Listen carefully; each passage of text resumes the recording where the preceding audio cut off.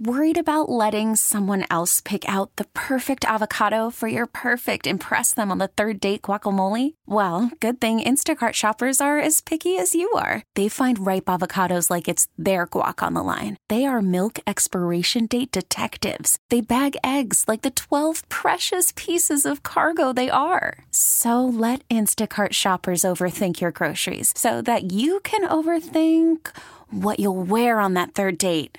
Download the Instacart app to get free delivery on your first 3 orders while supplies last. Minimum $10 per order. Additional terms apply. This is Computer Talk with Tab, hosted by Eric Semmel of Tab Computer Systems. Interact with Eric and his guest by phone at 522-WTIC or 1-800-966-WTIC. Email them in the studio at gethelp@tabinc.com or get help anytime at computertalkwithtab.com. Now, here's Eric.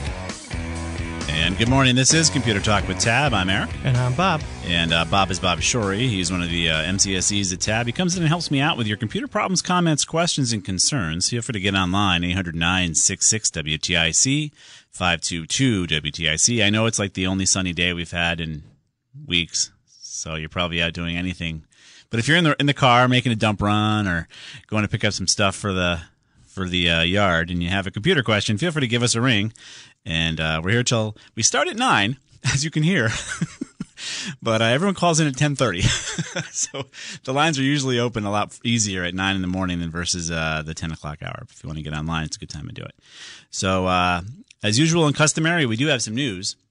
And if you're in the accounting world, if you're a CPA, you dodged a bullet this week. If you use the tax software CCH Access and you use their cloud-based system, whereas you decided to rent the software from CCH in perpetuity rather than buy a server for your local practice, you've been down for a week. Now, just imagine if this happened April 10th rather than when it happened Monday. You guys would have been pulling your hair out worse than you were anyways, dealing with the new tax laws. But the folks over there at Wolters Kluwer, which are out of the Netherlands, have a cloud-based CCH Access cloud system that was down for a week. A week? Yep, thanks to malware and ransomware that happened to the cloud provider.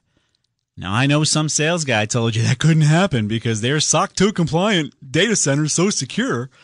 But guys, the cloud is just somebody else's servers, and you were the victim of them being tricked into clicking on an email through a phishing scam. And clearly they don't have any security awareness training over there at CCH because their own people infected the network that runs your tax program. So, of course, if you did have CCH on a local server, you were not impacted. You were not impacted at all. And the only time you would be impacted is if you used the local CCH but still use some of their cloud electronic payment or filing systems, which some people do. So you may want to not put all your eggs in the one basket there and use a different method to do your electronic filing because clearly these guys have issues managing their cloud. The funny thing is I have clients, we of course have many of CPA clients, that were then sending me emails that they were getting from Thomson Reuters. Thomson Reuters is another tax package, and they're getting emails from these guys. We do cloud better than these guys. Come on over to us. It's like, oh, you do cloud better, huh? They also, all these companies have a local server-based software. So really what they should be saying is, well, the cloud could be good for some, but local could be good for others. And if you don't want to get impacted like thousands of others at the same time, bring your software on-prem. It's as simple as that. Even in our world, the IT world, there's a product that we use called ConnectWise. That service, IT companies like us can choose to run that product on-prem, on their own servers, or in the cloud. Well, guess what? ConnectWise was down in the cloud if you used the cloud service. Of course, you can probably guess we have it on-premise. We were not impacted. We have our private cloud. Our own private servers. Why? Because we're geeks and we know how to spin up a server. It's not as hard. For those geeks who figure they'll throw it in the cloud, they were down and had to actually support their customers using Excel spreadsheets. So what do you do when you get that $1 million contract and you say, well, we can't help you right now because our servers are down. Oh, but this is important. I guess I'll have to put it in with your competitor who's not in the cloud. Exactly. It's so funny. So we'll put a link up here for you. I'm sure if you're in the accounting world and had the CCH program in the cloud, you know exactly about what I'm talking about. But I'll put a link up here. You can read the story. Brian Krebs had a great article about it. I'll put that link up there for you as well. So, Bob, what do you want to talk about? Oh, I got lots of stuff. Yeah. Britain just went a week without using any coal power. Really? Oh, yeah. So, finally, some good energy-related news, according to CNET. All right. I have to qualify that. You never know. Sure. Yeah, Britain took a break from coal power. In April of 2017, Britain went its first day without coal since the Industrial Revolution. Wow. On Wednesday, Britain did one better. The island nation went a full week without using coal power. Nice. The National Grid Electricity System Operator, which runs the electricity grid in England, Scotland, and Wales, broke the news via Twitter on Wednesday.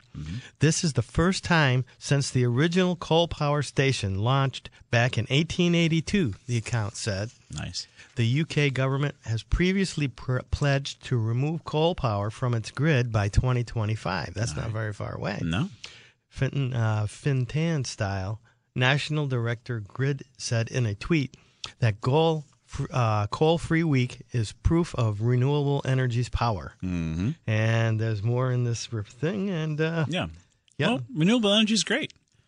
In 2015, Britain's carbon dioxide emissions amounted to 389.75 million tons, according to the World Atlas, placing it as the world's 15th biggest emitter. Number one on the chart is China with 904 billion tons. Yikes. So, yeah. All right. Well, so they're doing well there in Britain. They went a week without coal. Good for them. That's great. Actually, after the show last week, I went home and started, doing some yard work, mow the lawn, and these guys, Hawk and Solar come up to my house. And I just kept thinking to myself, they want to offer me free solar.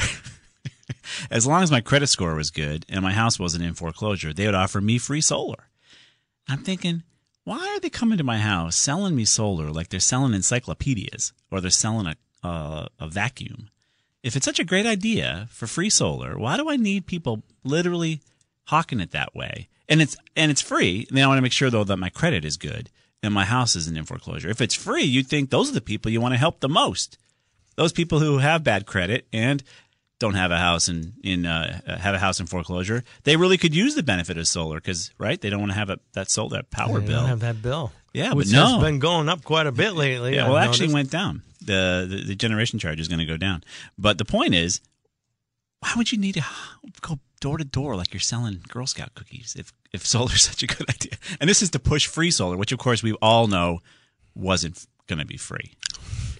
Obviously, you wouldn't ask me for my credit score. If you score. generate more electricity than you produce, you don't get a check.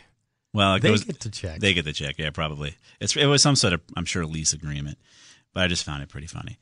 In other news, here in the Big Apple, there's some residents that weren't too happy with their apartment because basically they were forced to use an app to get in the front door. And they didn't like the fact that the owners would pretty much know if they're coming or going.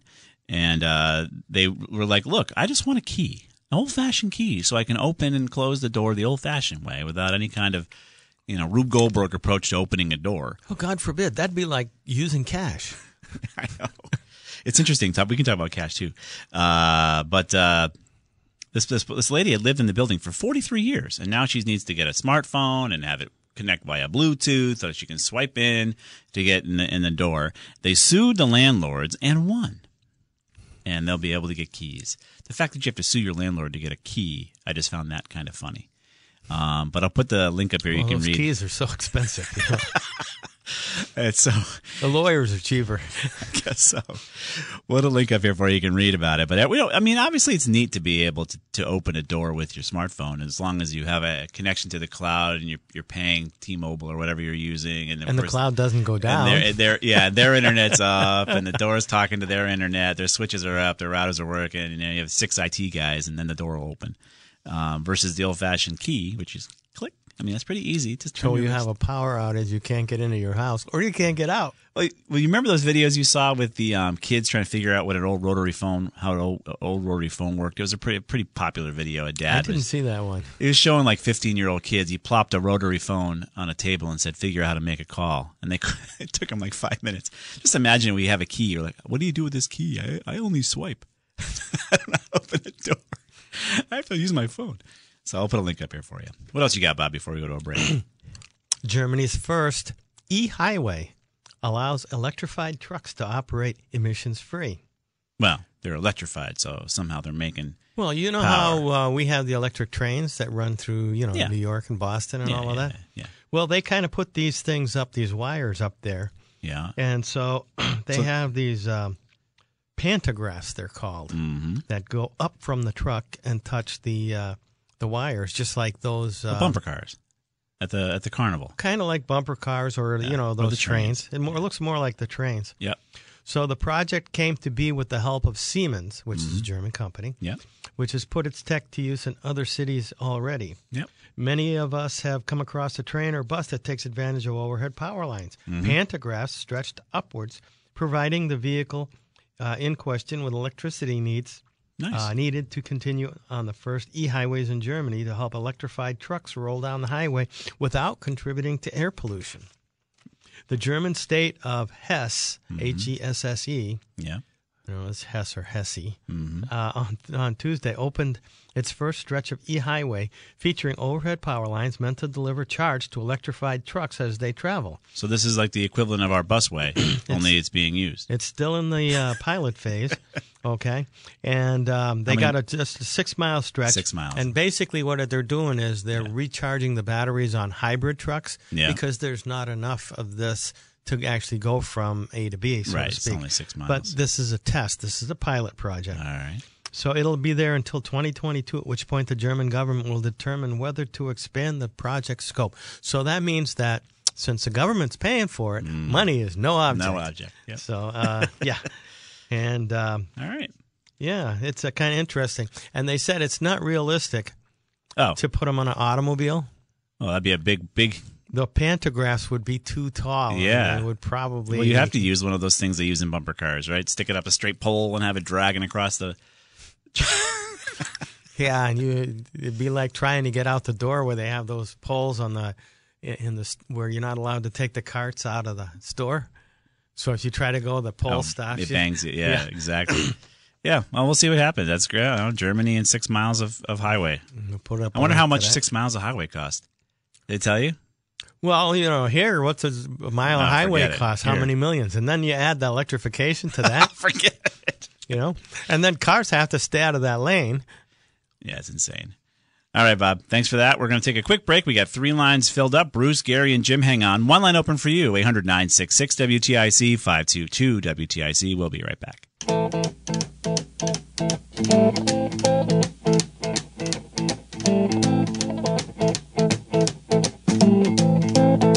And we are back.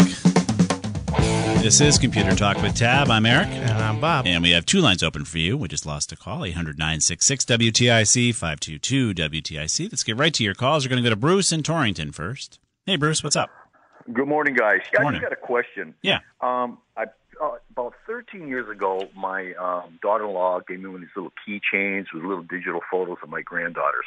Nice. I happened to find it the other day, charge it up, and it's great. I wanted to take these, download them, so I found a company in Torrington. They were able to download the pictures on a stick, but the person said, when you blow these up, they might become, was it pixelated? Did you kind of fall apart? Yeah, because they're not high-res enough for you. Right. Well, I went up to Walmart to do the photograph thing, and on the screen they came up great, but when I went to print them up close, they became fuzzy. Is there a program or a company that can actually take that and restore those to like 4x5s or whatever? I'm going to say probably not, but I could be wrong. Okay. Only because if you've listened to our digital camera show, which we're going to have on the 18th, I think, this month, we have an expert that's going to come in. He's going to talk about when people take pictures in RAW. Those pictures are very large and dense, right? They're full. They have all the information about the picture. But when somebody when somebody shrinks it, maybe to put it on a website or what have you, those pixels are now gone, and that data is gone. You really can't. That I would guess restore them the way you're thinking, because the information's not there. Now, like I said, I could be wrong. Maybe there is a way for a program to do that, and I'll throw that out to the listeners. And we have a lot of great professional photographers that listen to, and I'll get on the email and see if they have anything to say about it. But I don't think there's a way to add data back. It's kind of a bizarre attempt to it. May work, but it probably won't be like crystal clear. I can bring them up on my computer. Of course, they're small, and I can bring them up a little bit. And then I was wondering if I could get my computer camera and get really close, take a snapshot, and then see if I could do something. But still, that wouldn't work either, because then I'm just kind of blown it to pieces. I don't know. That does seem to have some merit to it, but I don't think I would do it on my computer screen. I think I would try to print it and then take it like a macro picture, like you're taking a picture of a flower, right? Something really small. Put your camera in is it macro or micro? I don't know which way you set it, but you're going to set it so that you're taking a picture of something very small, but you're going to take it with all the pixels, right? Got it. All the data. And I think you could be onto something, Bruce. That could be a way of doing it. Okay. Well, you know what? I'm going to try it. If it works, I'll call your guys back. Yeah, and we'll follow our email to see if anybody has any thoughts on it too. But that might work. Okay, we'll give it a shot. All right. Good luck. Thanks, guys. Hey, you have a great show. Oh, thank you. You're welcome. All right, we're going to be here till 11 o'clock. So feel free to get online. 3 lines open for you, 800-966-WTIC, 522-WTIC. Jim and Agawam, hang on. Everything we talk about will be posted live over at ComputerTalkWithTab.com. That's the name of the show.com, which also works. If you go to Facebook and you like us on Facebook, and Mark Zuckerberg deems the newsworthy, and these days, I don't know, there's a lot of these internet companies like Twitter and Facebook that are deeming all sorts of things unworthy. So we'll see if our stuff gets through. It'll go to your Facebook feed. And, of course, if you like us on Twitter, and we haven't been banned for anything, thankfully, so far. If you like us on Twitter over at Tab Computer Sys, it'll get into your news feed there. We'll be right back.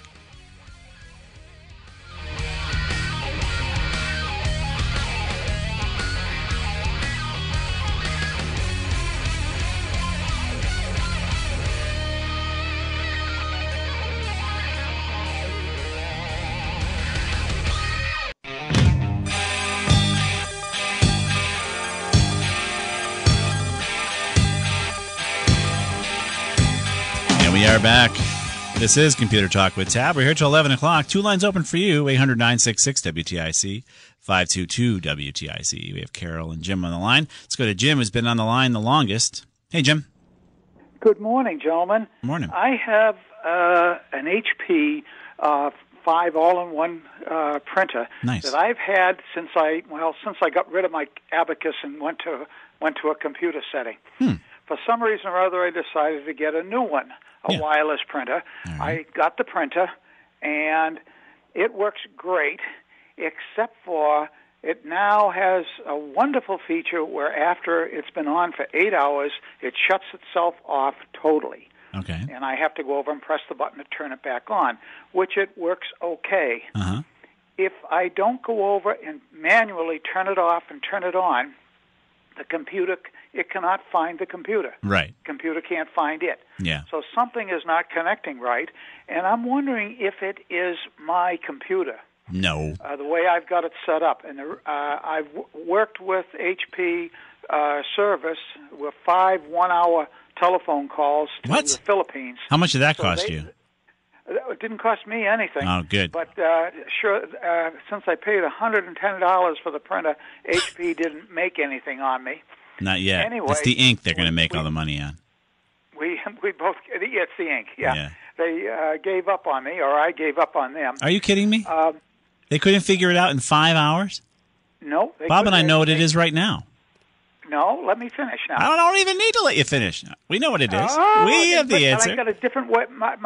I'm thinking it's the way I have my computer set up. It's not. And what it is, my modem, my Comcast modem is in the other room. Yeah. It's 2 feet away from the printer. Uh-huh. My computer is out in the kitchen. Yeah. And now I'm far enough so that the improved modem from Costco doesn't go as far as the old one. Yeah. So I use an Ethernet cable from the laptop to the modem. Yeah. No, it has nothing to do with any of that, Jim. Oh, okay. So basically, the issue is the folks in the Philippines don't understand IP addresses. Every little device on your network gets an address every time it connects to the network. It gets it from your DHCP server. In your case, your DHCP server is your router. Okay, that device that is handing out IP addresses. So when people walk in your house and say, "Hey, Jim, what's the Wi-Fi password?" When they put the password in, the router says, "Oh, okay, I'll give this little IP address to Eric's phone, and now he can go ahead and surf on Jim's internet." It works that way for every device on your network. What's happening to you is the printer is not getting the same address. So, like if you got a friend that moved and you wanted to send him a letter and you didn't know the new address, it's not going to get to the right place, right? So, in your case, you need to set what's called a reservation on your DHCP server for your printer. So what you need to do is set a static IP address on your Wi-Fi printer of 192.168.1.20. Whatever you want to call, whatever one you want to pick. And then you have to go into the router and tell the router not to give out 20 to anybody else. It's a reserved IP address because you've told the printer, I'm going to set you to 20. And you're going to tell the DHCP device to not give out 20 to anybody else. Now, when that little sucker comes on, it's going to be always at the same spot. If you don't do that, your computer's like, where did it go? I knew he was at 20 yesterday, but now he's at, I don't know where he went. And the Philippines, in 5 hours, couldn't figure this out. They did talk about a static. That terminology came up. Yeah. And that was about in the middle of it, about 2 telephone calls back, and each time we'd do it, I let it go through its cycle of shutting itself off and then trying to come back on again. Well, that's fine, but the static address you have to set on the printer is only half the battle. It's your DHCP server side is the other half. That's what it is. Yes, sir. Oh boy! And there probably was a language barrier and all that fun stuff. No, their English was great, absolutely perfect, and they took over my computer. You know how you can watch them do it. Yeah. I don't remember them going into the router. No, they probably did not. I would have seen that, but that could be it. No, that is it. The worst part of it is when I look at the reviews, which I did after I brought the printer. I should have done it before. Yeah. Between 20 and 30% have a very poor review on the printers, and I don't know how anybody can stay in business with that quantity of upset customers. Well, it could be, again, it depends on what the reviews are. Take a look at what they have to say. If it has to do with wireless printing and not knowing how to set that up, that's like me not knowing how to change the oil in my car. You wouldn't want me to do that either.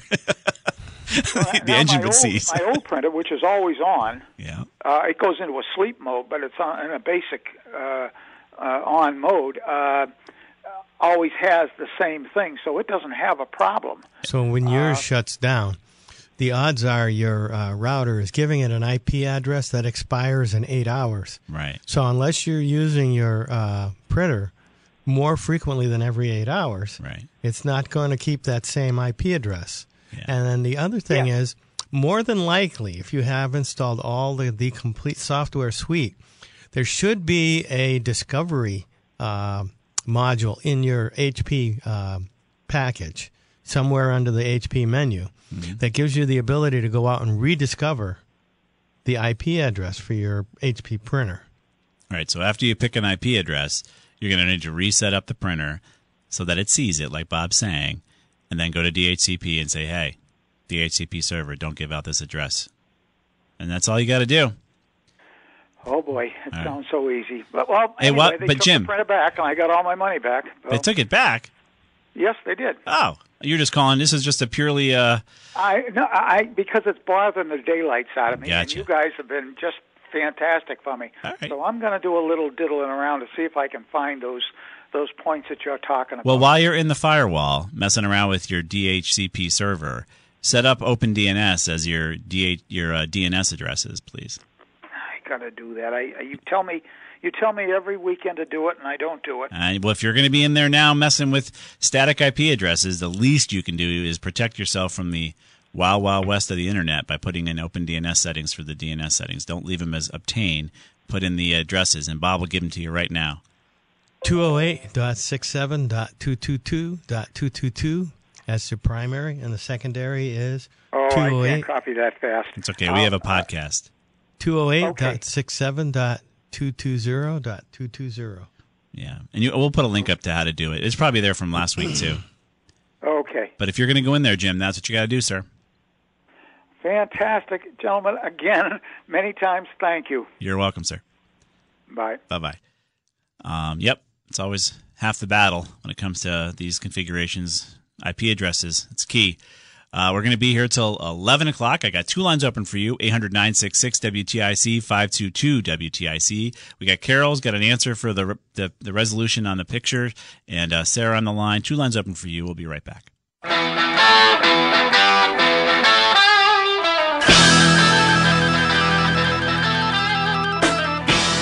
And we are back. This is Computer Talk with Tab. I'm Eric. And I'm Bob. And we're here till 11 o'clock. Feel free to get online. And let's go right to your calls. You got Carol on the cell who might have an answer for our first caller. Hey, Carol. Hi, how are you? Good, how are you? Good. I called, I'm driving, so hopefully I don't have to stop. I called a couple of weeks ago with a Photoshop answer. So on the low-resolution picture, here's a little trick I discovered quite by accident. All right. So in either Photoshop Elements or Photoshop CC, which you can get a trial version for 30 days for free. Yep.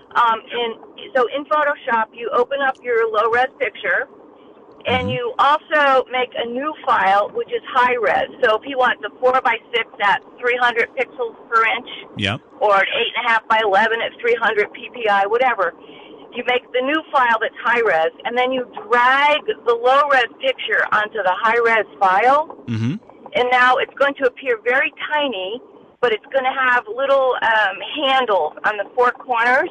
Yeah. And you're going to grab one of those handles and click and drag it while holding down the shift key. And you can make that low-res picture bigger, and it will be better resolution. It still won't be perfect, but it's going to be certainly good enough to do a 4x6 print.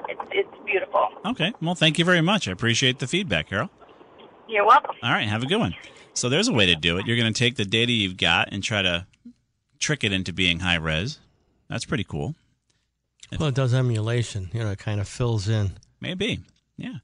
So, all right. That's where, I don't do this stuff on a daily basis, so I have no idea. Let's go to Sarah in Meriden next. Hey, Sarah, what's up? Okay. Here's my question. Yeah. I just switched from Frontier to Cox because they raised my internet price. Frontier did? Yes. All right. So I went based on what they told me. I have 100 meg. Okay. Which I think maybe is too much, and I could live with 30. You could. But I don't know how to tell. Well, is it just you? Yes. Well, the best way to tell is to call Cox and say, what would be the discount to go to 30? And then they'll say, okay, it's going to cost you this much less. Say, I want that, and then run for a few days, and that's how you tell. But by default, if it's just you, surfing, streaming, you don't have any TV with them, right? Just internet? Right. I bet you 30 megabits is more than you need, Sarah. Okay, that would be good. Yeah, you probably. Is there a price difference? $20 a month. So what are you paying now for the 100? $70.69. All right, so it's some sort of introductory rate there they're giving you. Okay, so yeah, if you're going to save that money, have them reduce it, and I'm sure you'll be fine on 30 megabits. You'll be happy as a clam. Okay. Now my second question is, I've been looking into replacing their Wi-Fi modem. Yeah. And I've talked to them, and I've talked to Staples, and they're telling me that in order to get what I have now, whatever that means, it's about almost $200. And that just seems kind of, that seems ridiculous to me. So when they say what you have now, do you have a phone line through it too? No. Okay, so it's just internet. It's just internet. Yeah, so you'll need a modem. And those cost, what, $39, $40? $40. So you need a modem that works with Cox, and Staples has those. And then you need what's called a Wi-Fi router. And yes, a Wi-Fi router can cost you about $150. But if you look at the monthly rental on the Cox router, which is probably $10 a month, it'll pay for itself rather quickly. Yeah, no, I could see that. But what they have, I have 985 square feet, so I don't have a lot of space, for gadgets. And what I have now is called a Wi-Fi panoramic modem. It's like all in one. I don't have two separate things. Right, you don't need that. You would return that back to Cox and get your rental fee back. Buy a separate modem for, like I said, $40, and buy a wireless router for like $150. And so for $200, you'll be more than happy with your coverage. But don't they make modems I could buy that are like this all in one? They might. They might make a router that has a Cox-capable modem built in. I like separating them only because I like to reboot one device rather than the whole system. But that's just me. You could check that out. I'll do some research too to see as well. But that's what I've been asking for, and I thought, well, maybe I'm saying it wrong, and that's why they're telling me they're so expensive. They could be, yeah. My approach is, I think, a nice, straightforward, simple one where you've got a modem and then a router. Okay. And in your 900 square feet, you'll do fine with a Linksys 1900 ACS will do great for you. Okay. But I'll check and see if there's anything that's a combination device for you. But if you look at your monthly cost for that modem you're renting to Cox, you're going to easily get paid back. Oh, yeah, fast. I think it's $11 a month. Wow. I think it's 11 and change a month. Mm-hmm. And then be careful. Yes, I can see it over time justifying. Yeah, before you know it, they'll have the Aero Simowitz tax on it of some kind. Yeah, exactly. So that'll be coming. And they'll probably have a toll every time I drive over there. Yeah, exactly. So, anything you can do to reduce anything with your Cox bill would be a good thing. Okay. Well, thank you very much. I appreciate it. You got it, Sarah. And if we can find a combination device, we'll post it. Otherwise, we'll post two separate devices. Okay. All right. Thanks again. You're welcome. Good luck. Bye-bye. Bye-bye. All right. Let's move on to Paul on the cell. He's been on the longest. Hey, Paul. Good morning. Wireless printing. Yeah. I downloaded all the drivers for my my printer. I got everything all set up, and when I try and print wirelessly, I get an error message on my screen saying that the printer is not connected or it's not on or something. But it is, it is powered up. The little wireless blue light is on. Yep. It's like deja vu all over again here. Yes. Yeah. Well, yeah. I was listening to the other guy. I said, "Gee, that sounds like it," but I just, I mean, is it the same thing? Yeah, well, probably, Paul. Most likely, your computer is wondering where your printer went. It doesn't see it anymore because it's got a different IP address. So the computer's like, okay, tell me where the printer is, Paul. So you could do what Bob said, right? Try to do a search with the tool. If it's an HP, right, Bob? Yeah, HP. A lot of the others also have a discovery tool. So you can go ahead and have the discovery tool go out and say, okay, where's the printer this time? And it'll try to find whatever IP address it found it on, and then your printing will work again. Or you go and set a static IP address on that printer. All right, 192.168.1.20, let's say. And then you go to your DHCP server, which is probably your router, and set that area as reserved, so it can't give out those IP addresses anymore. Okay, thank you. You got it, Paul. Have a good day. You too. Bye-bye. It's a big problem with wireless. It's a big problem. The reason it works better with wired is it just seems to be more of a long-term connection. They seem to respond better. Well, it's permanent. But you see, the way DHCP works is, let's say the default on your router renews it every 8 hours. Right, the lease on the IP address. Yep, so the lease on the IP address is 8 hours. Well, when it hits 50%, it tries to renew. So after 4 hours, it tries to renew. Right. So it's just say, hey, I would like to use this IP address. Is that okay? And the DHCP server says, or yeah. So then at 6 hours, if it hasn't renewed, it tries to renew again. Yeah. Then it tries to renew at 7 hours, and then it tries to renew at 8 hours. Yeah. And if it doesn't get a reply and say, yeah, I'll take the IP address back, right, then it drops it.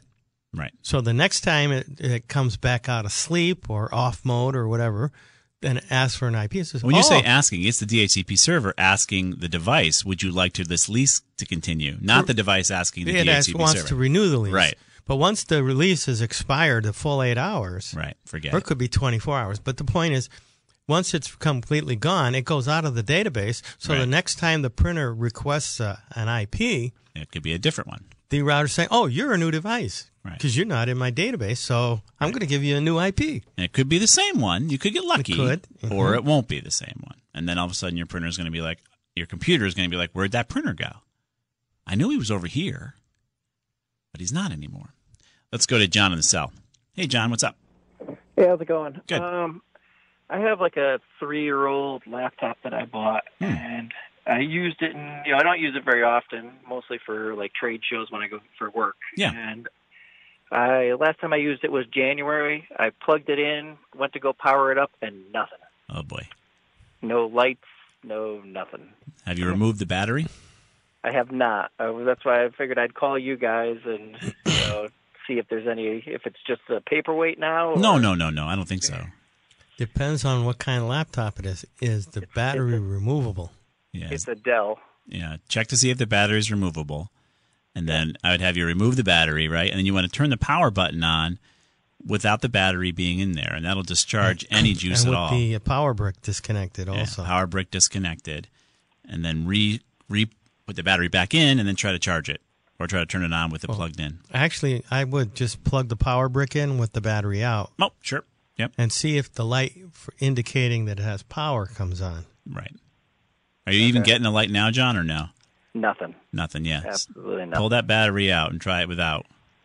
Okay. And if you get some power, if that light comes on with the battery out, it could be a bad battery. The battery needs to be replaced. All right. If it does come on, then try to charge the battery again. Just might need to be reseated. All right. I'll give it a try. Thanks. Yeah, you're welcome. Good luck. Bye. Bye-bye. It's not a paperweight yet. We're going to be here till 11 o'clock. Feel free to get online. We're going to have 4 lines wide open. Feel free to get online over the news, 800-966-WTIC, 522-WTIC. If you've had those guys knocking on your door, giving you free solar, I was wondering, was it free? How did that work out for you? After they sold you the encyclopedia, was it still free? I'd love to hear that story. 800-966-WTIC, 522-WTIC. Everything's posted live by Mike G over at ComputerTalkWithTab.com. It's the name of the show.com. You can also download us on the podcast over at radio.com. You can listen to us anywhere in the country, anytime. You can listen to us through Waze now, through the podcast, while you're driving to work. No, Joey wouldn't like that. You can't listen to Ray and Joe. We'll be right back. We really need new phones. T-Mobile will cover the cost of 4 amazing new iPhone 15s, and each line is only $25 a month. New iPhone 15s? It's better over here. Only at T-Mobile, get 4 iPhone 15s on us and 4 lines for $25 per line per month with eligible trade-in when you switch.